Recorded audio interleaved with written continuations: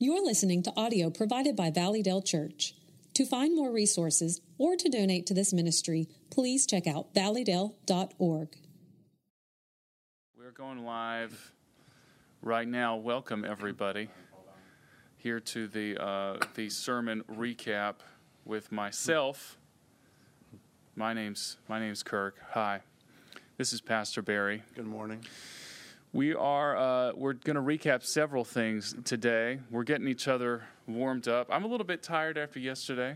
I'm not going to lie. There's a lot to do. It was a big day. We're going through, and then with the fam. I'll have to get a fam update from you too. We're going through we're having like a season of being scared of the dark. I'm sure you've been through this many times. Yeah. And so.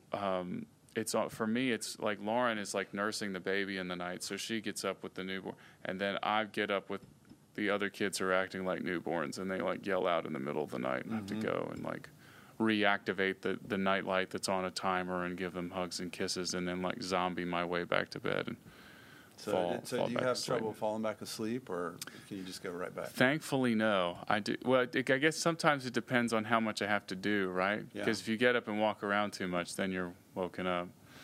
How about are you a good sleeper? I usually go right back to sleep, but for Courtney, it can, like we had one of our daughters was, crying at 3-something this morning, so that was kind of it for Courtney. Like she'll try, but that's so hard. It is. Hats off to you, Courtney Chesney.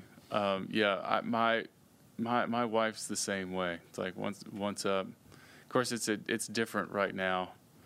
She'll sleep with the baby. Wow. Sleeping is one of those weird things. I find it takes up so much of my prayer life. I'm like, Lord, please just let us sleep. Yes. We need it. Now, did the baby sleep with you with your first child?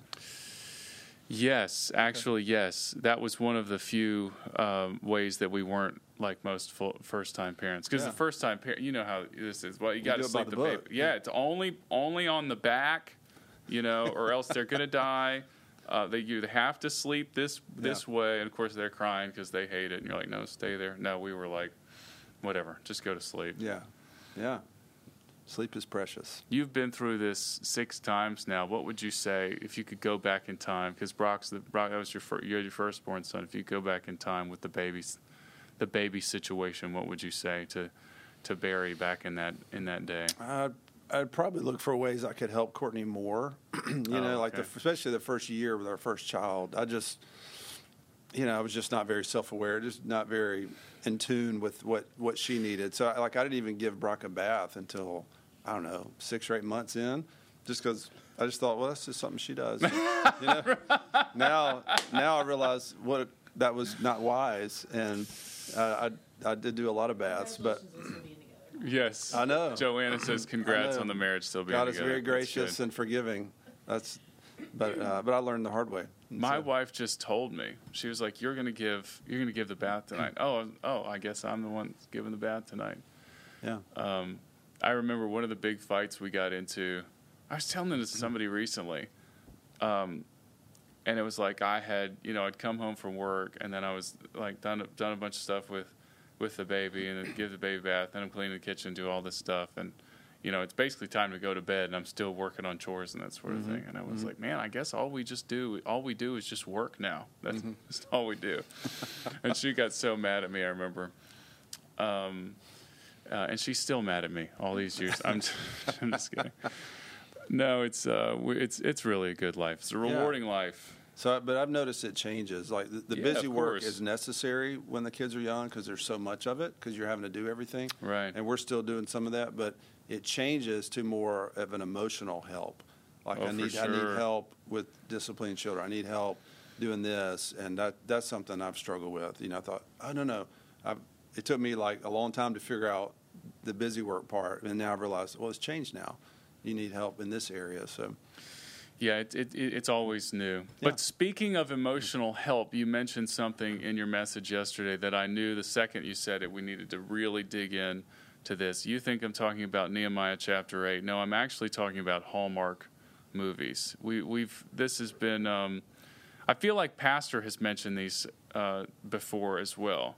But you mentioned Hallmark movies, and I couldn't tell if you mentioned it with some mild respect or disdain. Like, where are you coming from with the Hallmark movies? So they're all the same. There's no question about that. They're all the same. I mean, there are some. Yes, there are romance comedy. There's Christmas is typically involved, but usually the plot is the same. Typically involved. And so, I got some help here from another man who had the same sentiment. So, okay, but this guy got his. Now, as I understand it, this guy got his PhD in Hallmark movies. Is that correct? Yes, he did. He's an expert in Hallmarkology. Okay. So he said this is what he says it better than I could say it. Okay. So being married to one of these Hallmark movie loving people, I've inadvertently seen several Hallmark Christmas movies, and I couldn't help but notice that each unique Hallmark Christmas movie has the exact same plot as every other Hallmark movie. Now, so he goes down. There's a couple of titles like Christmas Homestead, A Perfect Christmas. Anyway, so here's just a quick version of the plot.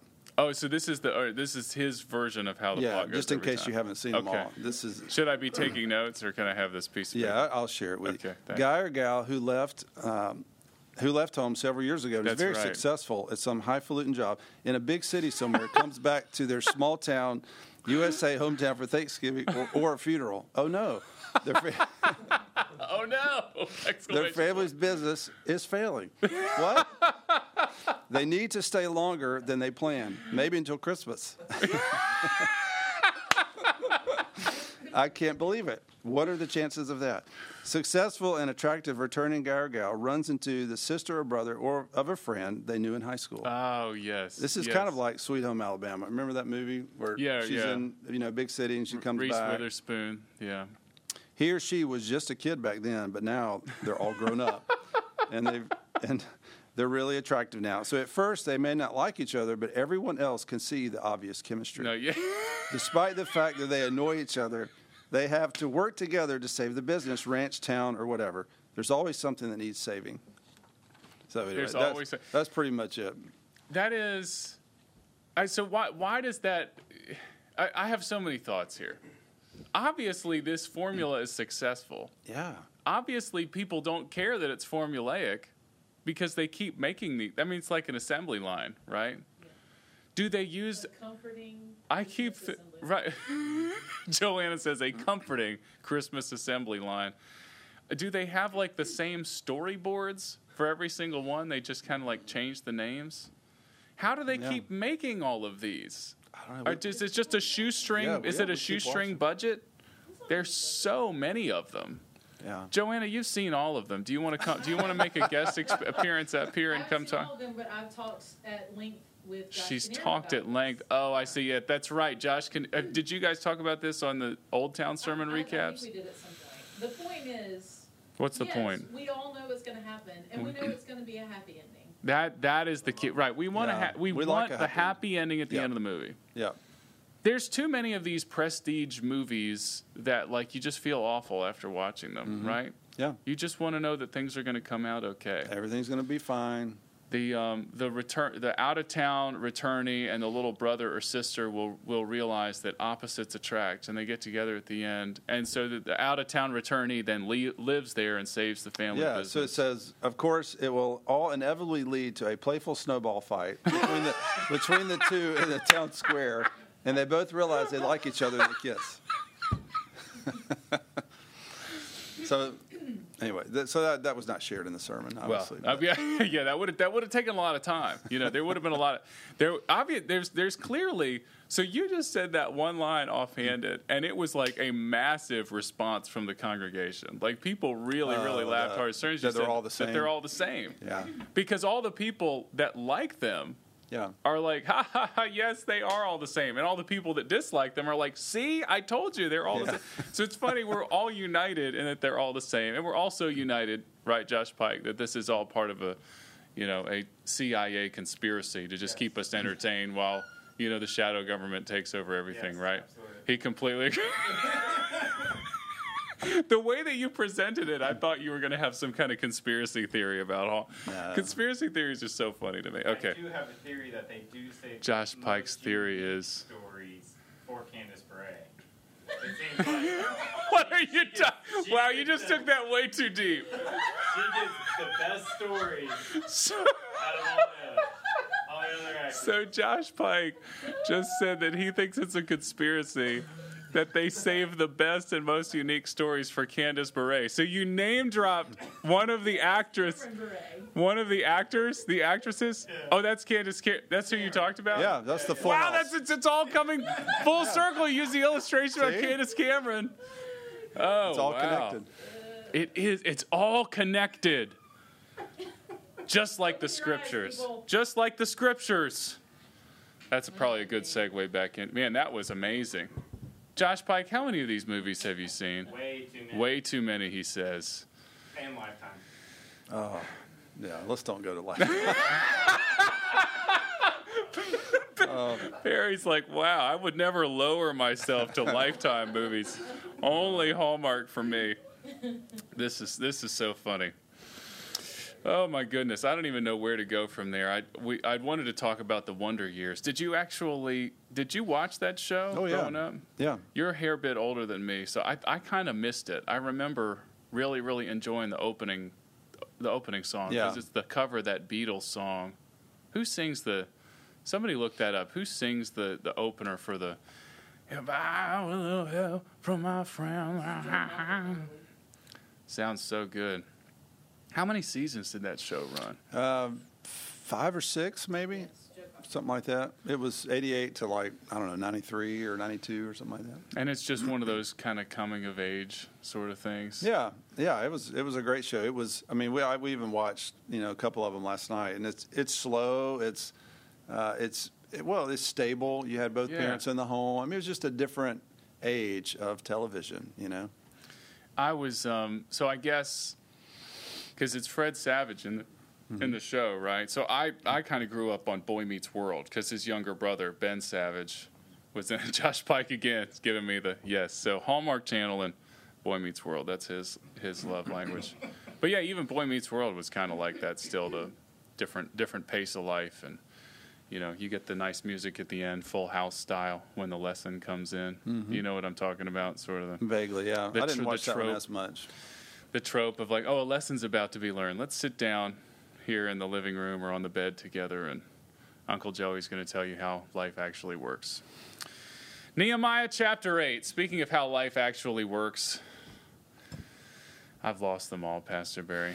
Everybody's gone. We were having such a good rapport. If they're here in the Hallmark fans, studio. we've lost them. For I know sure. that. Well, yeah. Well, the Lifetime. Yeah. Big apology to all those Lifetime movie lovers out there. Both of you, I'm really sorry for what we said about the Lifetime movies.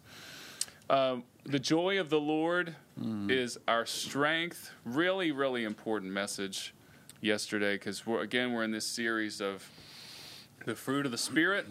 Pastor already preached on love. The previous week, he was out of town preaching retirement for his best friend, Rick Bird. You stepped in and helpfully led us to this text, Nehemiah chapter 8. When you set out to preach on joy, how quickly did you end up coming to this text? It took me a little bit of time. I typed in joy in Bible Gateway, and it was like 203 Right. options. There's and a lot there. I was reading through them just to see, usually there's something that grabs you. And so there's Psalm 16, in your presence there's fullness of joy. That's a great one. There's so many, like Philippians. There's some great options on joy. But for some reason, the one in Nehemiah just stood out to me. Plus, it's really a national revival. And we've been praying for revival. And so that just was what the Lord put on my heart. And I really enjoyed personally just the study, and it was really interesting. I'm glad you brought up the revival piece, and yes, that really does keep coming up. Praise the Lord in this Fruit of the Spirit series. I've read this text many times, but you said something, and it was almost in passing, that really got my attention.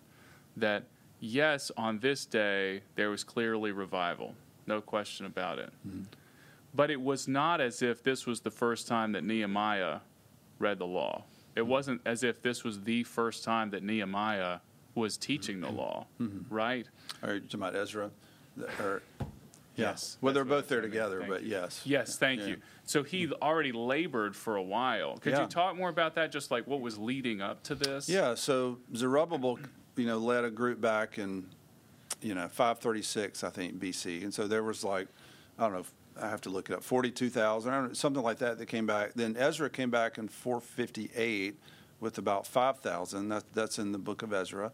And so he stayed that whole time. So for 13 years, Nehemiah shows up in 445. For 13 years, he's just faithfully, consistently teaching the Word of God. And then Nehemiah gets him to, read again. And Yes. That's when revival happens. But it wasn't, I think that's the key. It wasn't just completely out of the blue. There was all of this preparation that the Lord was doing ahead of time. That's right. And there was so much that the Lord was doing, working upon his people, that you didn't preach the next chapter, but the heading on that chapter is the people confess their sin. Mm-hmm. They see what the Lord is doing, and in light of his holiness, they're like, well, purge us even more of the sin in our midst. Yeah, and you see the pattern there that, they read from God's Word for 5 or 6 hours, then the grieving, but then the next chapter, then the confession comes. Yeah. So that's the role God's Word plays in our revival. I mean, we read, we learn more about Him, we learn more about us, and hopefully we respond with confession and repentance. What was it that finally gave the people the hunger for the Word? Because they'd been away from it really for so long. What really brought them back to that? Because I'm looking for application for us today, and even for myself personally. How can we increase our hunger? Well, the temple was rebuilt in 516. That's what Haggai talks about. God used him to spur the people on to do that. But I really, this is just my opinion, I think perhaps they thought, hey, if we just had a rebuilt wall, everything will be great again. And so they got that, and that finished the previous month on the 25th day. So about a week later is when, I wonder in that week if they thought, wow, I thought this was going to fulfill us. Like now we've got the wall back together. Now we have great leadership in Ezra and Nehemiah, but there's still something missing. And so maybe at that point that's when they said, hey, will you read God's Word to us?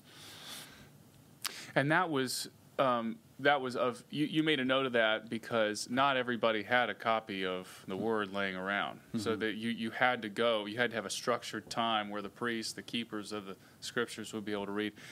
And then you described a little bit what that service looked like. I mean, I guess if you could call it that. And you mentioned just now, you're talking about 6 hours of time. Mm-hmm. They were standing the whole time. Mm-hmm. The kids were present the whole time. Mm-hmm. That was really interesting to me. So many things that were different just from how we worship today. So is this going to be your appeal to Pastor when he gets back? Like, Pastor, we need a 6-hour sermon. Yes. No more children's church. He would probably like it. He probably would. Yeah. He probably would. But it does. I think it does affirm the value that children add to a service, and that, I mean, you have your children in there, and many of ours are in there, and they can understand. I think sometimes we underestimate. Sure. You think, no, they need to have their own church, and Miss Jamie does an incredible job with children, but she will be the first to tell you that no, they need to be in the service. She will be the first to tell you that. Yeah, and Pastor Chuck before her, you know, like the same thing. I as a practical note, I don't know if this will help anybody, but like with our kids,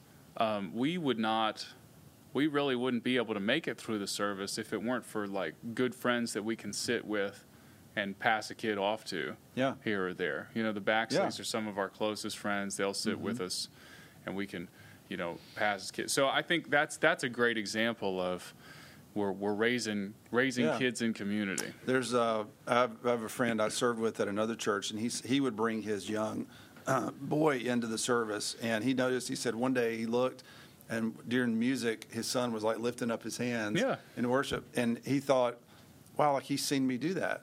Exactly. Or he's seen other people do that in the worship service. So that's how he knew, like, oh, when I worship God, like I lift my hands, And so where else do they learn that if they're not watching adults do it? Well, hopefully that's helpful to people out there. Although I tell you, we've also been in those seasons where it's like, man, just got to have a break once in a while. Once in a while, got to be able to drop the. Especially when they're really young. Yes, yeah. It is difficult, but I think that just shows the uniqueness of this situation again here in Nehemiah, the book of Nehemiah, but Ezra reading. Sorry about that mistake before, where the Lord is doing something very unique, and everybody is listening dutifully. They're sort of powering through any discomfort or inconvenience because they understand how important that is, and I think that that's a good thing for us to continue to pray.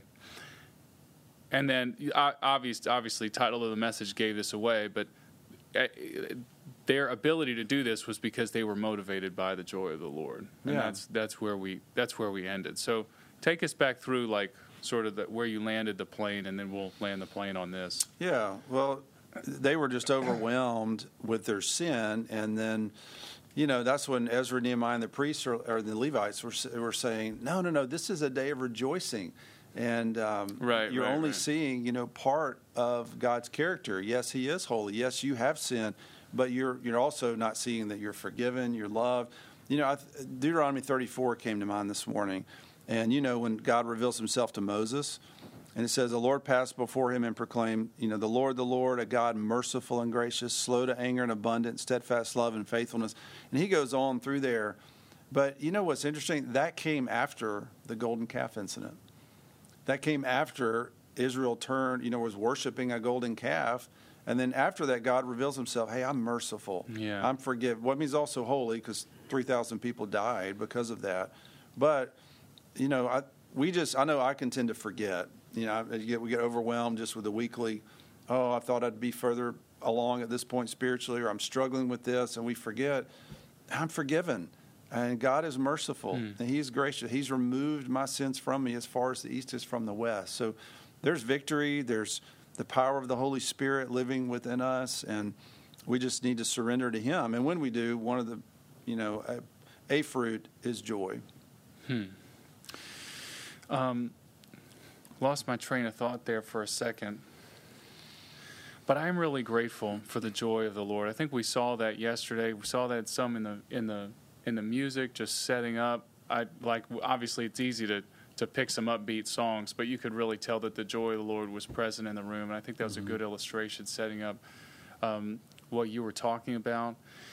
And and then I love that you closed with that very, very pertinent illustration of what it means to have your life changed when you discover the joy of the Lord. Where are we going this next week? Pastor just texted me that he's going to he's preaching on peace. That's the third fruit of the Spirit that's listed by Paul. I'm going to pull up that text message right now. He's going, Philippians chapter 4, verses 4 through 7. Oh, wow. The peace that surpasses all understanding. Guard your hearts and your minds in Christ Jesus. That'll be a good text for us to focus on. So he'll be back soon. And... well, Pastor Barry, you got any closing thoughts for us? I'm thankful that God is gracious and He is merciful. And so I hope that we'll just live in light of that truth this week. Likewise. Well, official midweek has concluded. Yes. There's a couple of classes. You know who you are, who'd be coming in for some makeup lessons. But otherwise, midweek, we're going to see people again in like a month's time or so. Make sure you're signed up for VBS if you're not already signed up right there. And otherwise, we're going to see you guys next Sunday. Pastor will be back in the pulpit. And you think we should have some music as well? Yeah, absolutely. Recommend that? Okay. Yeah. You guys enjoy watching your Hallmark movies and or Lifeway. Or what Lifeway. Is it? Lifetime? Lifeline, Lifetime. There's too many lives. Got 9 lives. All right, bye-bye.